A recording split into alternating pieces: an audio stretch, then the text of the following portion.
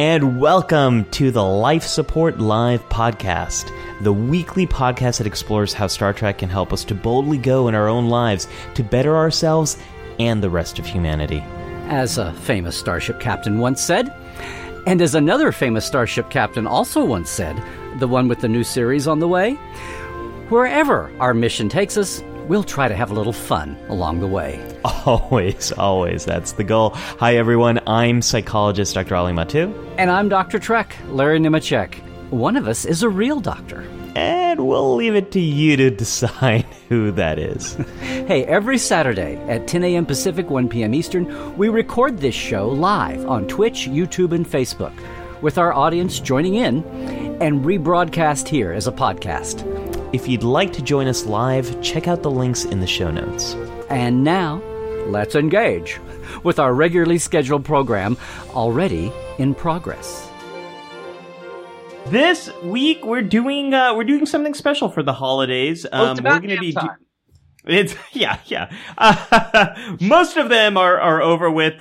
We've got New Year's coming up, but we're squeezing in a little bit of holiday cheer with a special live watch party of one of our favorite episodes of Star Trek, The Next Generation's Tapestry. This is season 6, episode 15. Fire up your streaming watching experience of choice and get ready for that. And you know what today, Ali, I want to say we've got a wonderful Lifers community who are popping in on the chat. There's live chat here. Today's a special format. We're going to do a watch along of Tapestry. Everybody drink if you're familiar with the drinking game, but you may not be familiar with the drinking game or any of this. You may be a first timer with us today, so welcome. And you especially may be coming over from the virtual TrekCon 3 audience. So if you're coming over from VTC 3, welcome. I promise you'll have a good time. So in the comments, let us know TNG's Tapestry. What does this episode mean to you? Does it mean anything? Is it just something else? Or is it like Larry and I, an episode we quote so often on this show that it's become a little bit of a joke at this point, how often we reference Tapestry. But before we actually start watching it, Larry, I want to ask you this question. Tapestry, what if anything does this episode mean to you? I don't think I'm going to be able to hold a candle to what it means to you, but aside from being just a go-to, the title is such a metaphor for anything that's well textured, right? There are threads in a tapestry, and the old thing about if you pull on one thread, does the whole thing collapse? Or if you pull on one thread, there's others that hold it together. Or nothing is monolithic. It's made up of many parts, and that's what Tapestry means to me. But as a fan, watching the first time, it was a second Q show in one season, which was very rare. And at the time, and it was just we all got it that it was a take on It's a Wonderful Life. It was the Star Trek version of that. And from the teaser, which if you haven't seen this, I don't want to spoil. Is that possible? But from the teaser through all the ramifications, it harks back to bits of Picard's background that were planted along the way earlier. And it's even got references that come up all the time in the new series Picard. So if you're coming to us only knowing the newer Trek series, you're going to see some things in Tapestry that totally flow into the plots of the arcs of the Picard first season that we just saw this year. Yeah. It's there's a lot here to the larger tapestry of Star Trek and also of Picard's story. We get a lot of his backstory here and there in TNG, but we don't actually get to see it. For most of the characters, we don't actually get to see some of their backstory. So that's unique here. I mean, what this episode means for me, anyone who's been watching Life Support Live for a while, you've got glimpses and pieces of what this episode means to me. But at the same time, we have a lot of new folks here from Virtual TrekCon. Hi, Adam, Lisa, Daniel, yes. JR Poole. Hi, new folks. For you, Tapestry, it's probably been the most meaningful episode of Star Trek that I've ever seen. It had the biggest impact on my life of any episode, largely because I saw it when I was quite young, and it left a big impression on me. This idea that our setbacks are as important as our successes. And sometimes we can learn more from our failures than we can the things that have gone well in our lives. And that idea really resonated with me. It really helped me out as I was growing up, making a ton of stupid mistakes. I never got stabbed in the back by a Nausicaan playing Dobjot. You would play Dobjot. The other reason we mentioned that title is so you can say that line, yeah. Oh, it's one of my favorites to say, Hubot. I also just love when the aliens say human like that. Huma. Like, no one can say human. How did they ever get space flight if they can't mock the way a native race says its own native species? Right. Well, if you're on lines, this is my favorite version of when Q gets to play Okie. And say, delivery for Captain Jean-Luc Picard. I mean, you know. That's a great line. This is also a great Q episode. Not only is it a great Picard episode, but this is such a fantastic Q episode. And besides the two of them, we don't really see many of our principals in this episode, which makes for a lot of fun. Well, you see them in the alternate in the Q. You know, you see them in. I just had this flashback of when a Q snaps his fingers, a cadet gets his wings or something. I don't know. A cadet gets his pips. Yeah, I think that's how it. I think that's how it works. From our audience over here, our community, we're getting some great responses here. Tapestry's Trek's "Don't Dream It, Be It" episode, as in the phrase from the Rocky Horror Picture Show. Other folks who've been watching know that we love our musicals here. Nathaniel says "Letting Go of Regrets." A lot of folks have mentioned it's Star Trek's "It's a Wonderful Life," which is one of the reasons why we thought this might be a good one for this. Yeah, that was Larry's idea. I was saying, should we do Star Trek Generations? And Larry's like, no, we're going to do Tapestry. We're doing that. Well, it's an hour. yeah, that makes it, that helps. Or 45 minutes. But anyway, on a weekday like this. But, yeah. Daniel says that's the easy comparison. Yeah, this is an episode I associate with Christmas. It was the first VHS I bought as a kid with my Christmas money. I also recently saw Star Trek VI for the first time, so it was my introduction. Daniel, we're having a bit of a mind meld. My introduction to Star Trek came from Star Trek VI, so I'm definitely connecting with you there. This explains much. I don't know. Well, we should do an episode where Larry psychoanalyzes my introduction to canon here. Let's see. Any other comments? Did you see Jared's comment here at 1313 or at 13? What did Jared say? Jared says, "I'm glad I called off the drinking game this week. Some people would have liver failure by now with all these Tapestry references." It's kind of a special case. We do, yeah. This is a little bit of an exclusion. I want to do a shout out to Anne Marie here, who's coming over from the Virtual Trek crowd and Seventh Rule and all of that team. So anyway, hey Anne Marie, welcome aboard. Yeah. So I think we've got as Just Jenna says, Tapestry has a lot of nuggets. One of my favorites. Larry, what say you? Should we dive in? Should we hit it? Now, everybody got the message. This was BYOM, right? Bring your own meat. So we don't want to get sued by CBS. We don't want to take down requests. I am ready to go with a sick bay emergency right here. Okay, so folks, fire up. It's Star Trek: The Next Generation, Season 6, Episode 15. Episode in the middle. Okay. You can watch it in America. You can watch it on Netflix or CBS All Access. You can watch it wherever else you are. If you don't have immediate access, pause. You can come back to this or just watch along. You probably know the episode. You can listen to us and probably know what we're talking about here. And as always, Larry, I'm going to have you count us in. We're going to go 3, 2, 1, engage. And on the engage, we're going to press play. So, Larry, count us in. All righty. I'll do it in English, not in Galactic Standard, not Klingon this time. Okay. Okay, everybody. 3, 2, 1, engage. Oh. I wanted to have my earphone in. Larry, I love how this episode just begins in action. Oop. Yes. Oh, and there's... We're right in the sick bay. We know there's an emergency. The action is going on. Boom. That's a little unusual, too. Usually I have a softer introduction. And totally on the side, there's Ensign Martinez at the back there, Michael Braveheart, who is actually on the side got a GoFundMe for some medical issues. I want to pass that along to fandom.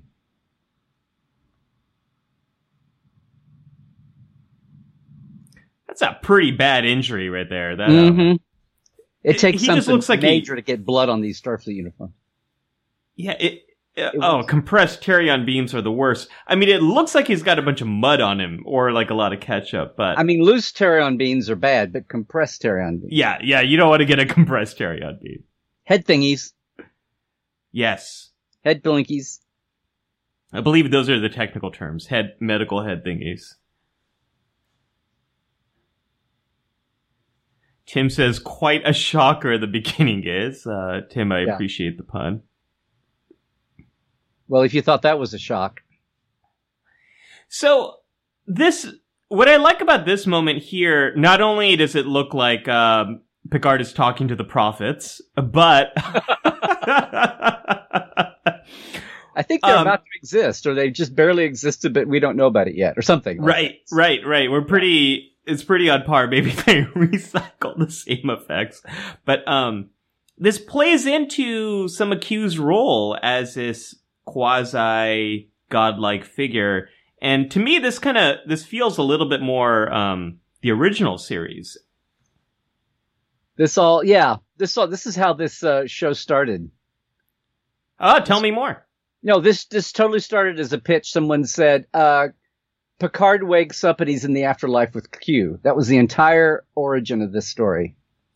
Nobody said, hey, let's do a Star Trek take on It's a Wonderful Life. That's not how it began. That's,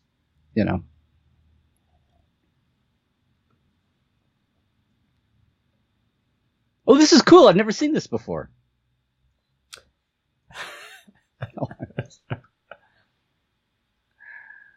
Hey, shout out to Jimmy here, saying I love the Psych Show. Jimmy, good to see you. Thanks for everything you do as a school counselor. Oh, very nice.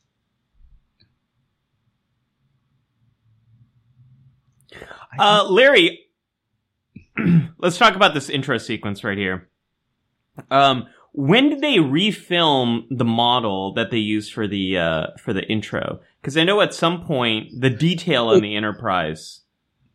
It started with when they did a redo for third season. That's when they, instead of going from outside to Earth, they go from Earth. Anyway, they flipped the approach in the solar system, and they used the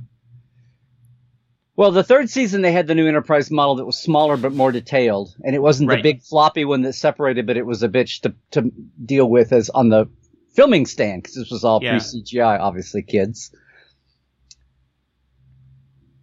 And then there's that one season where it goes Star Trek The Next Generation, and it's really impactful. Like, it has that 3D kind of effect. It's like someone got the new version of Microsoft Office, and they used all the fancy clip art. Oh, that one.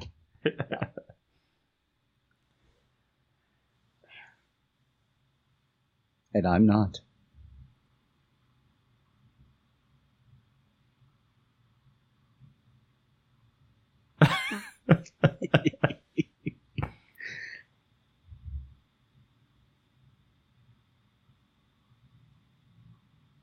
I love that.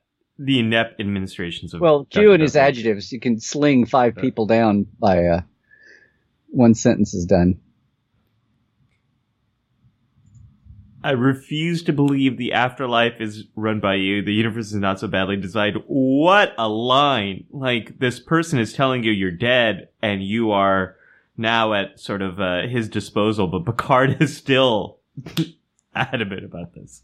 It's his dad! So this is a big deal. We're seeing his dad for the first time. Mm-hmm. First and only time. And this is also fleshing out some of his backstory, that his dad wasn't necessarily supportive. Well, we heard all this in Family in the beginning of the 4th season, but this is fleshing it out in his face. Yeah. This is the A Beautiful Life kind of aspect too. So Larry, help me understand this a little bit. So in Generations, we hear about the Picards that settled on Mars and the Picards that were explorers. So some part of his family has spent a lot of time in space, but some part of his family really just wants to make wine. Well, it's figured. Well, yeah. Well, he says he's the last of his line, so it really is he and his brother, and then his wife and his nephew, and they're dead now. So, right, the big Picard family that he gets into, he talks about in different places and is alluded to in his family scrapbook, which you don't see. It's not a big story point, but it's in Generations. The Picards were much bigger impact on society. Yeah. So, Charlotte's saying Picard's showing denial here. He's definitely going through some of this grief, right? What's happened to me, and denial can be one way that plays out. Larry, do you think he's dead? Or is Q just trying to teach him a lesson now? No, this is a Q illusion. Well, I haven't thought about this in a long time. He's got the real world, the prime timeline, actual reality heart issue going on. Yeah. But you don't know that maybe we'll see at the end. Does Beverly hop back and go, wow, that was a miracle? Or is it like everything they're capable of doing saved him and this is just a sidebar? Like, was it really Q that cured him at the end? I'm saying that, I'm going out on a limb here. But because everything else is fine for me to have it be a Q illusion the way he does every time. Anytime they pop off for a Q thing and come back, is that it's not real. Yeah, I think he's saved by modern medicine. Oh, here we go. Stunt double. Once again, Picard had hair.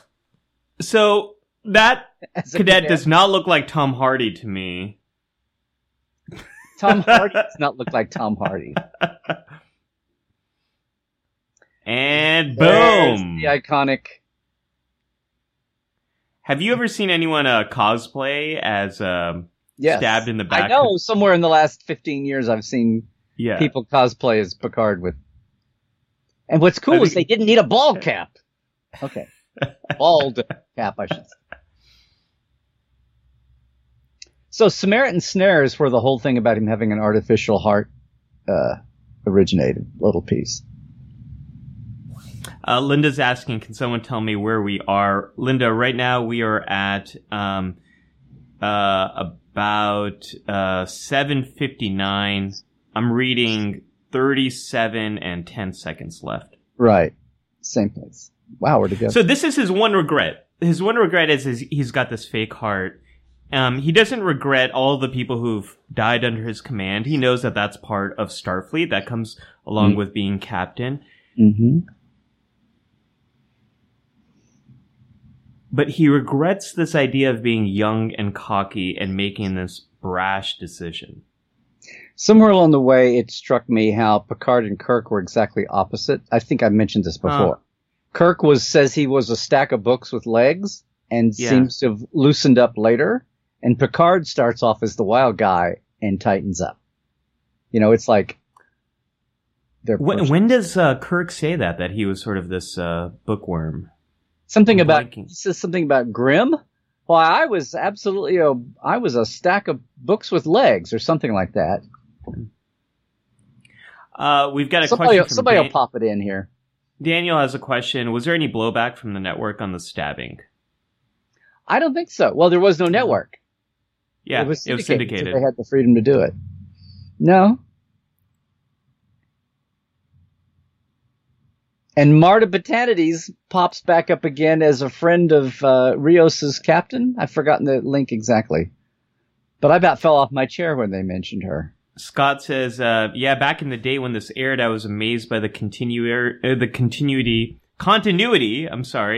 with Samaritan Snare. That was rare for Trek TV back then. Especially to bridge the they weren't really good about the second to third season break. There was a lot of corporate memory break between pre and post Pillar.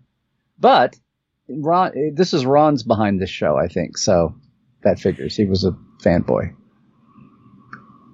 So, I think we see. So, Tim is commenting on seeing Picard in the motion picture era costume. I think we see Kirk in that costume. We see Picard. I think we see.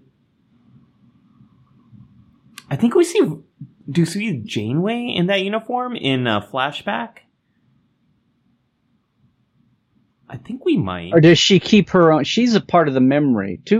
Tuvok is in the uniform, but not Janeway because she wasn't really there. I think at one point she wears it. I'm going to say that it's hard for them not to have gotten everybody into it, but yeah, I don't think. I don't think Sisko gets into it. He gets into the TOS era costume. Yeah. But I always love this motion picture era costume. I think it's the best uniform they've done. It feels the most naval. Watch how you say motion picture, because I think of motion picture, I think of the motion. Right. No, I mean Wrath of Khan era. You're right. The marching maroons, yeah. Yeah. The monster maroons, I should say. Not the pajamas from motion picture. No. I always loved how they called the original series uniforms pajamas, and I'm like, oh yeah, motion pictures is, hold my nighttime Annadelle milk. Okay. So I love that Picard is still concerned about this greater good, about messing with the timeline. Mm-hmm.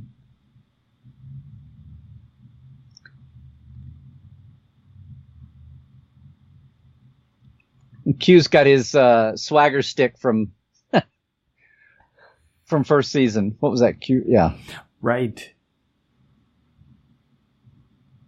Mon Capitan. There you go. See?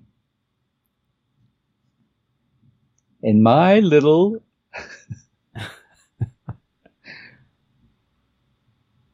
my little machismo.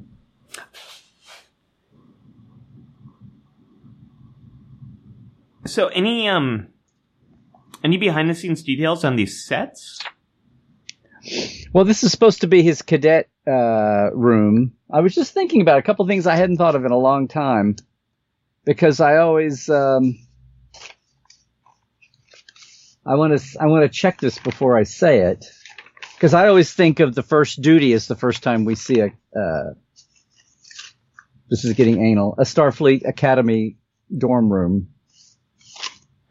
Yeah, all those times we've been at Starfleet Academy, I don't think we've actually seen anyone's room. Yeah, it was first duty is fifth season. I was confused, fifth or sixth.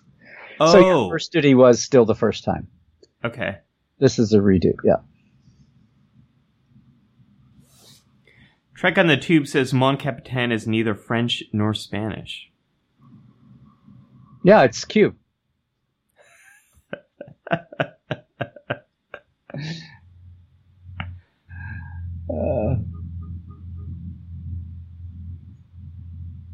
Welcome to Fred Erica 27. Thanks for joining us here.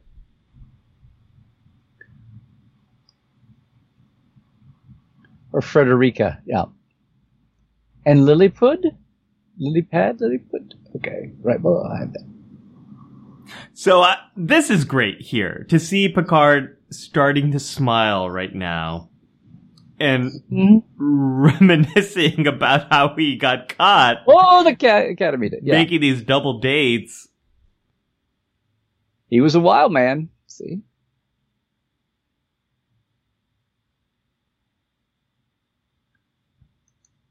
So, just a little fun tidbit about how memory works.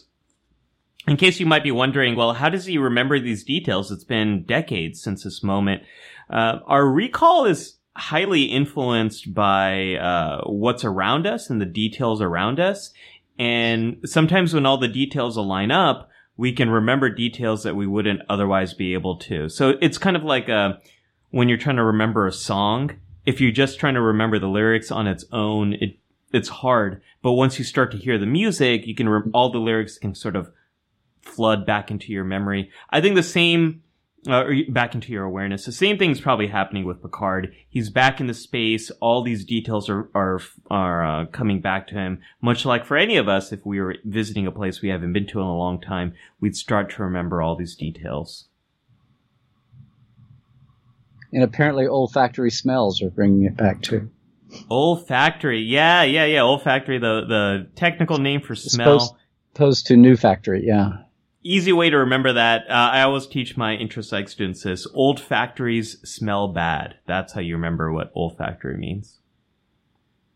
And water to the face. Always an easily filmed, it's very splashy.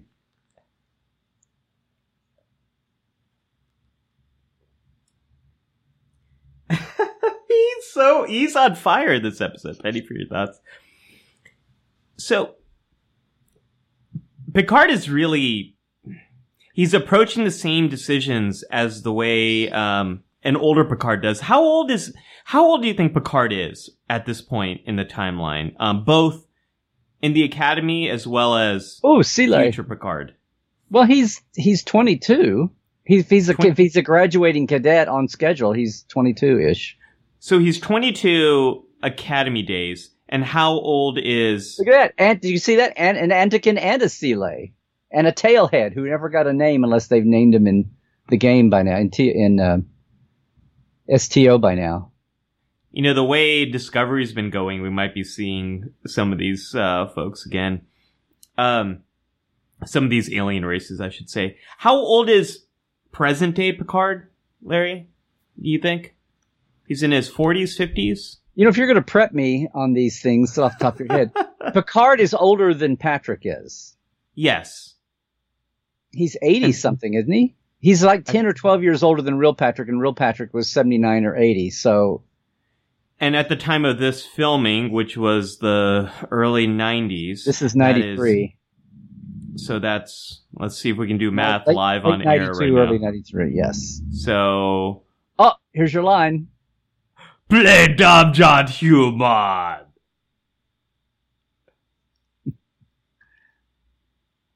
So this is about 30 years ago.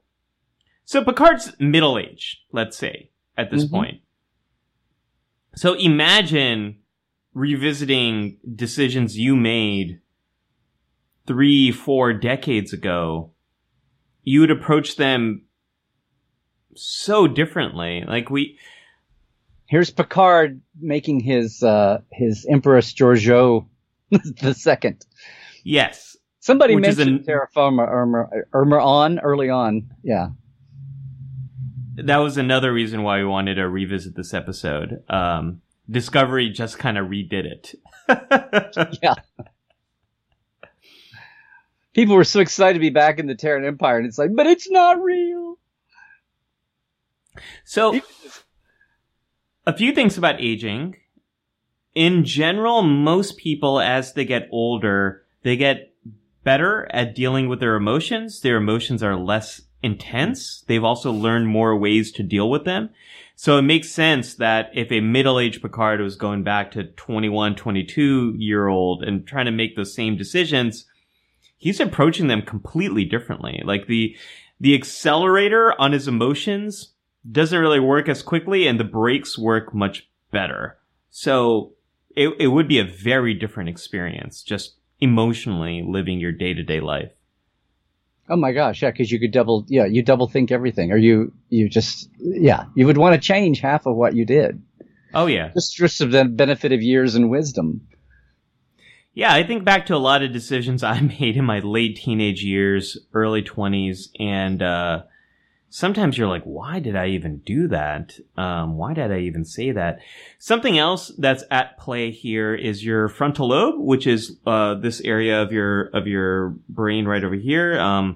It's largely responsible for planning for the future, for controlling your emotions. It doesn't finish developing until your mid-20s. So Picard is coming back to this time with a very different brain than he had at in his early 20s. Oh, and there's a predator. I mean, Nausicaan. Here is a K3 for you. There's a couple of Nausicaans here. So the tall one is Tom Morga, who has been like a stuntman forever, and did the monster that Kirk fought in Star Trek VI, a million other things. And it's either this scene or the scene where there's the full blown scene where there's two Nausicaans. They redo it later. And the second Nausicaan, the shorter one, is Nick Dimitri, who was the bandito in A Fistful of Datas. He was the cab driver in Emergence. Yeah. Oh, that's a great little tidbit.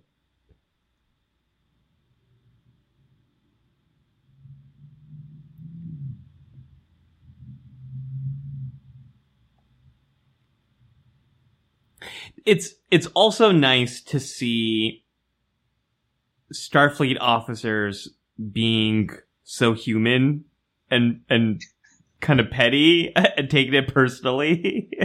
wait, this is so un-Star Trek. Gene would never have allowed. Actually, this is Ron and pushing it. They're cadets. They're allowed to be. You say they're. Oh, excuse me. They're not cadets. They're officers. They're officers now, Larry. It's so like, refreshing. This is like 18-year-olds in high school going, we're adults now.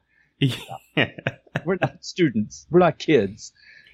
I mean, this is really before DS9 has taken off and become its own thing. DS9 is really just coming online right now. So to see humans act so human in the next generation is so refreshing. To see them act so young and reckless and their kids.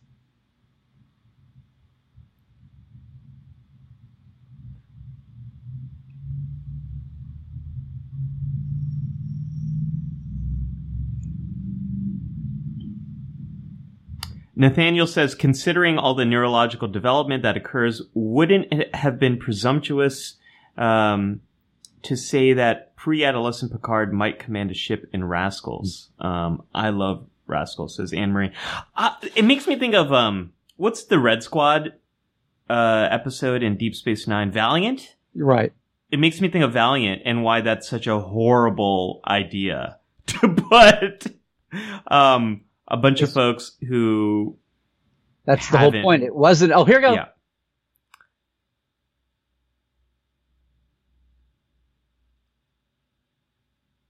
John Lubbock. It gets me every time. He's so teasing him throughout this episode so much. Now, it's this whole Q dynamic where Q starts off as this super villain, super threat. And then they soften him up, and then he's human for a while, and then he comes back, and then he just turns into the jester, and then they go back to, then there's the ominous, it's a thing they played with all back and forth, all too well. And Delancey handles it all, but. So I'm going to ask you a Picard Q question, Larry, that is impossible to answer, but I'm still going to ask it. Of course. Because it's a Q. Yeah, it's Q related. Is he teasing or is he bullying Picard? I think that's something that comes up a lot in fandom, is teasing and bullying. What are we seeing happen here? Ali, does this come up in psychotherapy and in therapy debates? Is it teasing or is it bullying when you probe and push a patient? This comes up all the time. This Doctor, comes up all heal the time. thyself. Larry, I see what you did there. Or the old, you with a little Q whip, you gotta turn it around. Teasing is so a part, in different cultures about how we, especially, boys and men, how they show affection for each other. But it can be very hard to know, when does that become bullying and when does that become malicious? When is it less showing affection and when is it more aggression? And when is it, really meant to hurt you? And I think that's the question of Q, is how much is he trying to help Picard?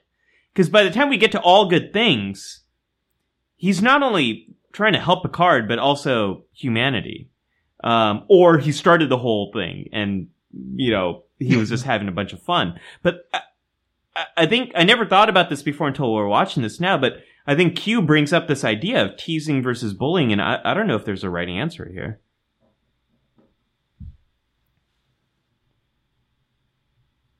Well, he's a super alien who doesn't ever finish him off.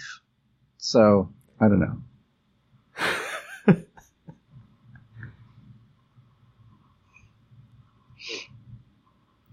I'm getting lots of folks are asking about this jacket, as Anne-Marie did. This is from Hero Within. It's very lovely. It's got a little Starfleet badge over here. I've got there's a beautiful this is from the Batuu universe lining. Uh-huh. Yeah. This is not canon, but it's close to it. So check out Hero Within. A good friend of mine runs that company, Tony Kim. Really good people, good stuff out there. And you can it comes with every captain here. Sir. Okay. What? Okay. And now back to our regularly scheduled programming. So this is you see the Trapunto collars in the actual original movies, and then a lot of times you'd see them wearing these, like the Enterprise C crew and other one-off times didn't have anything, didn't have any kind of undershirt under the marching maroon. Right. So the monster maroon, and this is a one-off time when they tried to use, and they're using colored T-shirts. He's got white and she's got a blue-gray, and kind of getting back to the originals.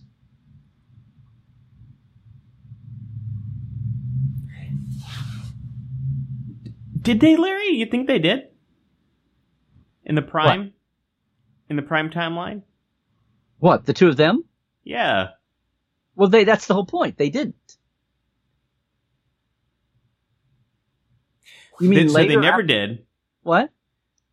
But like actual Picard. No, I'm saying he's revisiting the regret that they didn't. Right. And then when he does, it messes everything up. Oh, yeah. Oh, yeah. No. Oh, right. I forgot what's just about to happen. Thank you, Larry. Are you sure when you keep saying tapestry, you're not referring to, I don't know, Aquiel or something? Are you? I forgot. It's been a while since I've seen this episode. This is the whole, yeah. Oh, so spoilers, everybody. No, it messes. Oh, look, it's a shirt on the floor. I'll see your Kirk putting on his boots and raise you a couple. Okay. Yeah. I forgot this was our promotional image right over here. I forgot this happens. Yes, thank you. The nature magnifying art there at the head of the bed. Morning. I don't.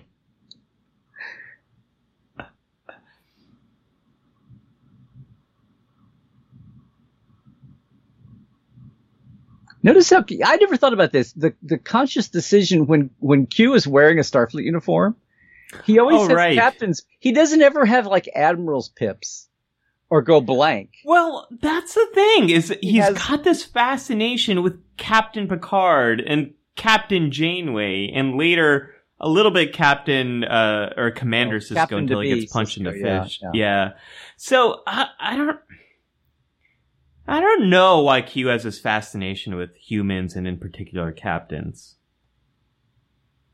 Oh, when we have a break, I came into a cache of notes that from the companion and some things that didn't make it into the companion. This is as good of a chance as any. There's no commercial breaks. So the actual premise for this was a premise that Ron had called he just called it a Q Carol, and it was very Christmassy. And the original thing was they go back to France and they have a scene with his father and his mother and his brother as kids. And then the Nausicaan scene, and then a Stargazer scene, maybe with Jack Crusher. That was the original idea.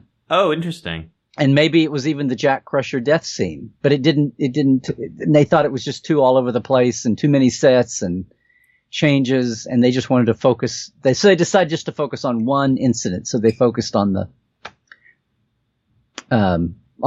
stabbing in his artificial heart.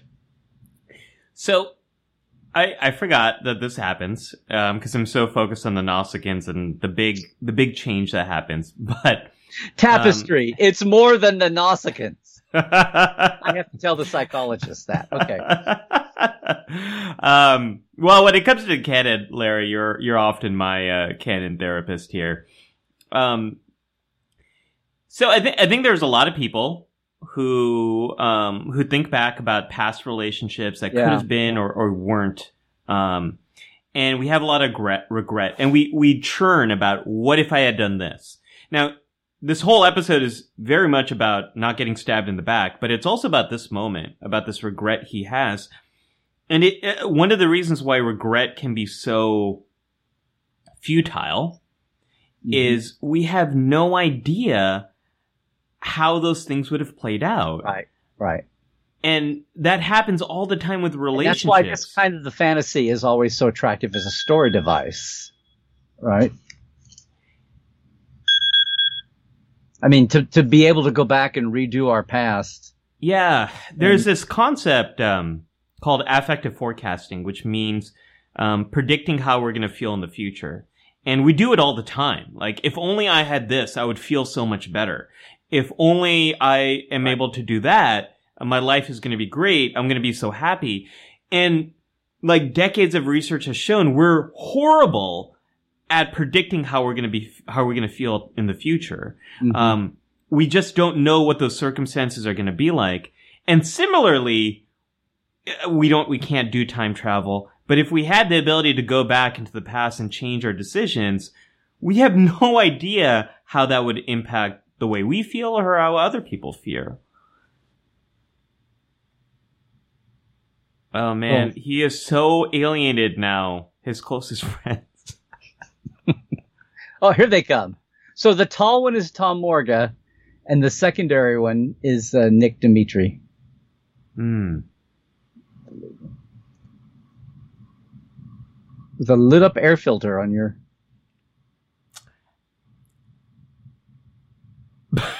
Give you a bigger stick. Larry, I gotta say, Star Trek bars, they really look like a pretty horrible place. Well, you can't be a bar unless you've got that open kind of circular grid. It's in Quarks, it's in the bar on Quayler 2, I think it's in this... Yeah, besides Quarks, I don't think we've seen a decent bar in Star Trek. Well, not in, I don't know if you want to... Well, they're the quaint old bars on Earth. The Archer, or like the 602. Oh, yeah. The Earthbound ones are pretty earthy? Good. Okay. Yeah. But these slimy alien bars are like, yeah.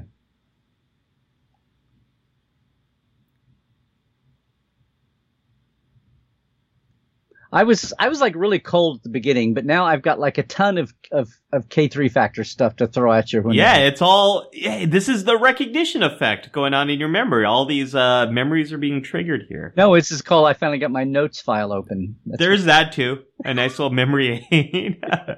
Oh, Scott says 10 forward looks lovely. 10 forward looks fine. It doesn't quite look like the kind of place where... It's a Starfleet. It's Starfleet architecture adapted, so that's, yeah. All right, now when I first saw this episode and I saw this moment, I was like, what is happening? The blue shirt.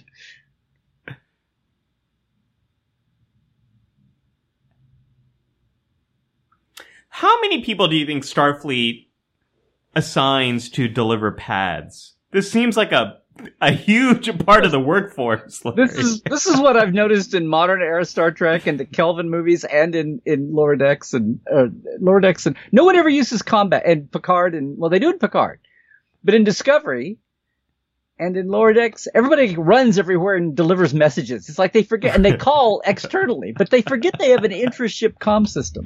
Yeah. I've noticed that in the Kelvin universe they don't just walk there, they run there. Now, he was taking something to Geordi. There was a cut scene where they wrote a scene with him going to engineering.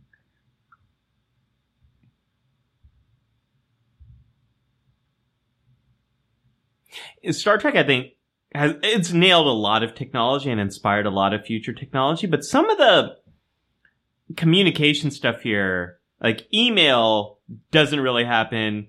And the thing with comm badges in TNG that I never really liked is it always seems like an open communication that everyone can hear.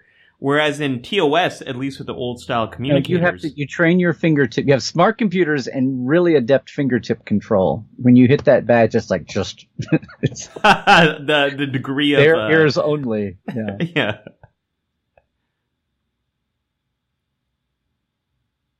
Blue shirts. Wow, Lieutenant Junior grade. His career really hasn't. But he's still higher than Harry Kim. All right, so here we got the 10 forward bar. So Scott, here's the thing with this. This looks fine. It kind of has the vibe of a airport hotel bar. That's what it kind of feels like to me. It's fine, but there's no the Trouble with Tribble style brawl that's going to erupt here. All right. This is Deanna Troi doing a very much military psychologist thing. A lot of military psychologists are also in the position of a human resources performance evaluation type of role. Mm-hmm. And it's wonderful to see her actually doing a performance review with Riker. I think this is very realistic here. It became a kind of a token thing between them. Like if they're in a scene, they go, well, I got to go do some more performance reports or whatever. But it was good. Yeah, better than I'm going to go off and play some jazz. Do they have actual jobs? Scott saying 10 forward is a lounge, and that's a bit more of his speed. I agree with that. Mm-hmm. Scott, I think this would be a great place to have a root beer.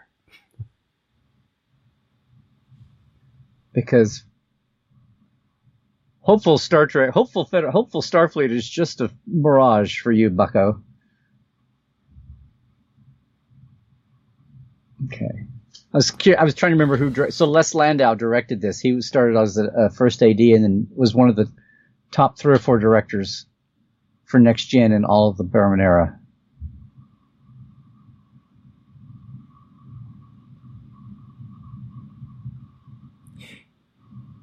So Picard had these big goals, never really put in what it takes to follow that up.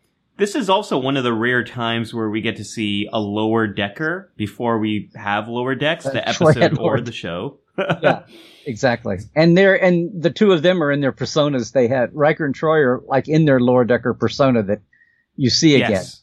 Yes. We see Barclay as a character that is struggling, but Barclay is also sometimes there's some aspects of like anxiety that I love in Barclay, but there's some aspects that are a bit more just comedic, and he's a bit more of a court jester that people make fun of. This feels very real to me. There's definitely times in my life where I've felt more like this version of Picard. Always stand in front of an elevator door talking about something before you. I know, yeah. With a pad up in the middle of the doorway. Yeah, that's what everyone does.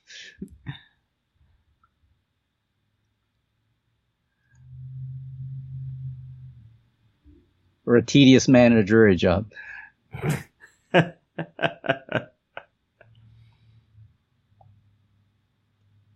And we're back to the afterlife here. Mm-hmm. So I think many of us feel that way, that we're in a tedious job where we might feel bereft of passion. Mm-hmm. I just watched Pixar's Soul this weekend, and there's a very similar theme there in that film. And I think there's reasons why these episodes, these types of stories keep playing out over and over. Is they're tapping into something that we all experience. They're tapping into this as Carl Jung would say, this larger tapestry of stories, these universal tapestry of stories. Remind me before we end, and I'll read you Michael Pillar's comments about this show. when we have a long break.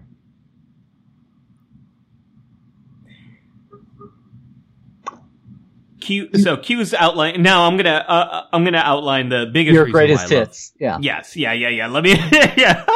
Larry knows you so well. Where you throw in the unknown with the known. Even here, you saved the Milica 3 ambassador, and then you took charge on the Stargazer bridge. It's like, oh, so we equalize that with that. And has anyone ever told the Milica 3 story? No. What's going on, world? So, oh yes, we're afraid. So this is why I love this episode so much. What we see here is what could have been if Picard didn't experience that traumatic event. Now, I want to be very clear here. I'm not saying that trauma is ever a good thing, but for some people who experience trauma, it leads to something called post-traumatic growth. And that's what we see has happened to Picard. That Picard's brush with death changed the way he sees life, changed the way he lives life, changed his priorities. And it wasn't an immediate thing, probably. It was probably something he struggled with as he was recovering from all of this. So that's one thing that really sticks out to me now as a psychologist is this is a beautiful episode about post-traumatic growth. How and bar fights. Oh no. And bar fights. For some people, their relationships change. They have an increased sense of strength. They appreciate life more. Their beliefs change. And all of this can happen while you might be in the pain of a trauma and also growing. Those things can happen at the same time. Now, here's a K3. You would think that a moment like this would be a big focus, right? They'd have a set photographer there to take special nothing. For years and years and years, we had to do crappy frame grabs of that moment. Because I know that's totally on the side, but. Here's the reveal. Did he ever really die? Was it always in their hands to bring? Did it all happen in a blink of a Q in a Q wave? flash? That's called a Q flash. Yeah, that's what visual effects called it. And then now we need a Q flash. But the point is, it's not like Q. People think Q brought him back from death and saved him. I think it was going to happen all along. It's just that his mind went there. And oh, what a beautiful ship! I love these shots of the Enterprise D. And reflections in the black observation lounge window. Oh yeah, it's so beautifully shot. Polish. Now here's the thing you forget a lot. Here's Picard confiding in Riker what he just experienced. Yeah. Training. You'd think Troy would be sitting there. Mm-hmm. But so here's one thing I want to say also about guy scene is what this is. One of the things about post-traumatic growth that seems to be really critical to helping. Oh, here's a line. Loose threads. It unraveled the tapestry of my life. Mm-hmm. Ah. Mwah. Beautiful writing. Beautiful writing. Lon still appreciates your comment. Thank you, I'm sure. But the thing I love about this, this moment right here is what seems to be really important to growth, to post-traumatic growth, is processing it. Mm-hmm. That means talking to other people about it, writing about it, sometimes therapy related to these experiences, but continuing to revisit them, getting new perspectives, working through them. And that's what he's doing with Riker. Brandon Braga, story editor. The story. The boys are all boys still. Larry, you wanted to tell me, was it Rick Berman or Micah Pillar's? Well, Micah Pillar, especially since he's no longer with us. And he's probably said this, they probably have interviews saying this kind of thing, but he's just, I have some comments here from him to me when we were doing stuff, they filmed this about Christmas time, and he wasn't happy. He thought a lot of the performances were flat because people were tired right before the holiday. Huh. But he just thought it was a slow show, and Patrick was tired. And but he says, but everybody loves it. And he wasn't happy with some of the casting, but he's thrilled that everybody loves it, and he liked the idea, and he's just talking about the ultimate, the thing, the output. Yeah, I don't see those things at all. And maybe if I was on the set and looking at all the takes, maybe I would feel that way. But he was always good to be super critical about things. Linda says, double fist axe, the great Starfleet maneuver. I don't know how that was a TOS thing that carries through all the way. I think until we see the Kelvin timeline. We call it an SSM, standard Starfleet maneuver. Yeah.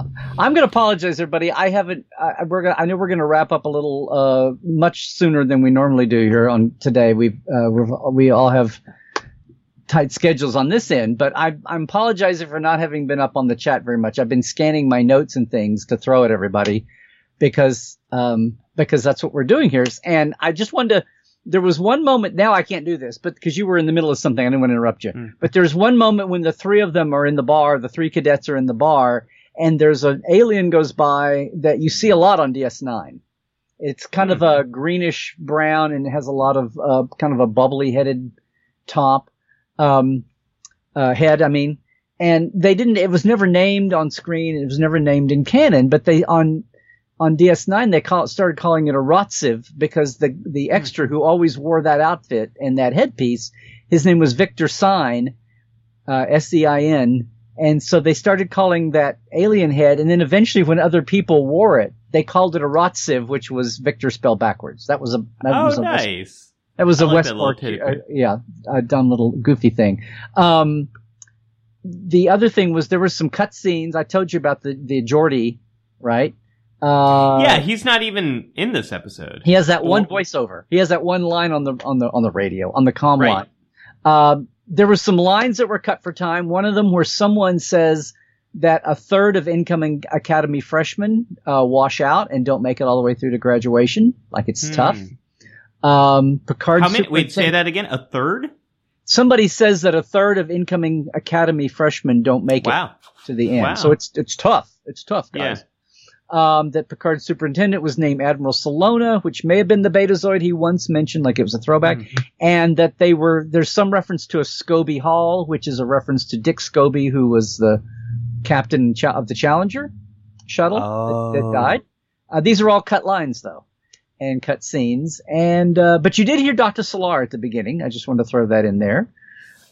Susie Plaxton's only one time, but many times mentioned things. And Penny, his older date that he'd gone out with and probably done more with at the beginning that throws water on him, was named for an older woman that Ron had dated once.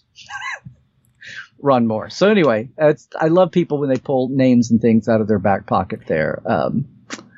It's been a lot of fun to see the comments on this episode. One comment I want to ask you, Larry, as we kind of start to wrap up. This episode asks a very interesting question: can our lives revolve around one decision? Daniel's asking that one. The clear answer for me is absolutely yes. Yeah. Yes. Especially if it's a bad decision. I think, and if it's a good one, I think both ways. Right. And we had a comment here. Oh gosh, I'm going to try to pull it up. Linda says, be proud of your past mistakes and all is made you who you are, or made you what you are today. And I think that's absolutely true. Very small decisions like where my locker was my freshman year of high school led me to meet the person who eventually became my wife. Wow. That was a random, thing. And I've made a ton of mistakes in my past. I was not a good high school student at all, nearly failed. And a lot of those decisions led me to discover psychology, which led me here. Things don't make sense when you're in the middle of them. They can make sense in retrospect, but we never see how all of these decisions are tied to that larger tapestry of our lives. We just have to make the best decisions we can given the situations we're in and what we value, and then learn from those experiences. And as long as we're learning from them, they're not failures. We're growing. Absolutely. You know, it struck me too. We talk about that tug on the thread of your tapestry. You know, it's like that's a physicality. Like you pull you physically, literally pull a thread out of a tapestry, out of a piece of clothing or a fabric, and it can start unraveling and fall apart. And Q's little, you know, Q-scapades here are. Q-scapades. I don't know. I just made that up. I like that. No, I like it. Okay. Hashtag trademark. It's like the metaphor is pulling a thread from a tapestry and watching it unravel, but Q is embodying, he's making it whole, even though it goes away in a flash. He's making it whole, but we do that to ourselves. We may not physically get a time travel trip to do that, but when we ruminate, you were talking about, if we don't watch out and we let our regrets take over, or we play, you know, sometimes we replay a moment a day or two ago, you know, or something we did just recently. Oh, I wish I'd done that better. It could have been with work. It could have been with a significant other. It could have been with our very significant other, or kids, or anything, or a choice we made. And, you know, maybe we do it and then we go on. But if it's something that sticks with us for a long time and we're still going back to something like the big regrets of your life, and we ruminate too much, it's almost like, no, you don't physically pull a thread out of a tapestry. You don't physically have Q or a time machine to take you back and physically play out what would have happened. It's almost like that would be a relief. I mean, to say in contrast to just keeping, if you really something you ruminate over and you dwell on, and it's been years, you know, and that's holding you back, and you're so taken up with that regret. It's almost like going back. It's almost like a relief is what I'm trying to say. Picard, actually, it's not like this, regret about the way he handled the stabbing and then the dominoes falling, whether he would have slept with Marta or not, kind of a thing. It's like he had the luxury of living it out, even though it was painful and discomforting, and he didn't know where the hell where this was leading to. It was almost like a relief that he got to do it and go, oh, you know what? If I ever start to regret any of these things, I'm going to shut up because I can see what would have happened. Well, that's why in real life, if we don't get some distance to ourselves, we'll sit and ruminate on those things to our detriment, and they will affect our behavior. Where, again, he was a bold captain and advanced up the ladder and took chances, and he had been cowed from that by this one moment. And this brings it all full circle. If we can't learn from that, the worst thing to do is sit and replay it with no. Yes. I 100% agree with you. And this brings it full circle for me. This is why this episode means so much to me, is when I was in those moments in my life, I think about this experience that Picard went through. Because this is a bit of a gift that Q gives him. That, like, you don't have to regret this anymore. You've seen how this has played out. You've seen how this is a part of your larger tapestry of your life. Please forgive yourself and move forward. And that's the times in my life where I've gotten stuck with that kind of regret. I just think back to this moment and think about, well, how is this going to be a larger part of my life? How can I learn from this? How can I grow from this? How can I use this to make myself better? This bad mistake I've made. So I love it. I love this episode for that reason. So the sequel to this show would be called It's a Wonderful Life Again. Tapestry 2 would be where Q never interfered at this moment. Beverly does restart his heart and cures his issue, and he comes away from it he's still regretting the fact that he's a captain, but he comes to the point where he realizes he had a near-death experience without Q's benefit of the insight of reliving it all. So suddenly, at this advanced age, he starts regretting the Dom-Jot fight even more than he ever did before. Well, and then we watch the history diverge as everything he did going on to be admiral and all the big things he did through the movies and First Contact and defeating the Borg Queen and Insurrection, and now how he handles himself through Picard and dealing with this, all of that stuff. And it's like his career fizzles when he's. I have to interrupt here, Larry. Down, and he doesn't have the stuff to rise above all these things he keeps rising above. Trek of the Tube says it could be called Tupestry, and then Tapestry, and Anne Marie says Two Tapestry, Too Furious. And at the very end of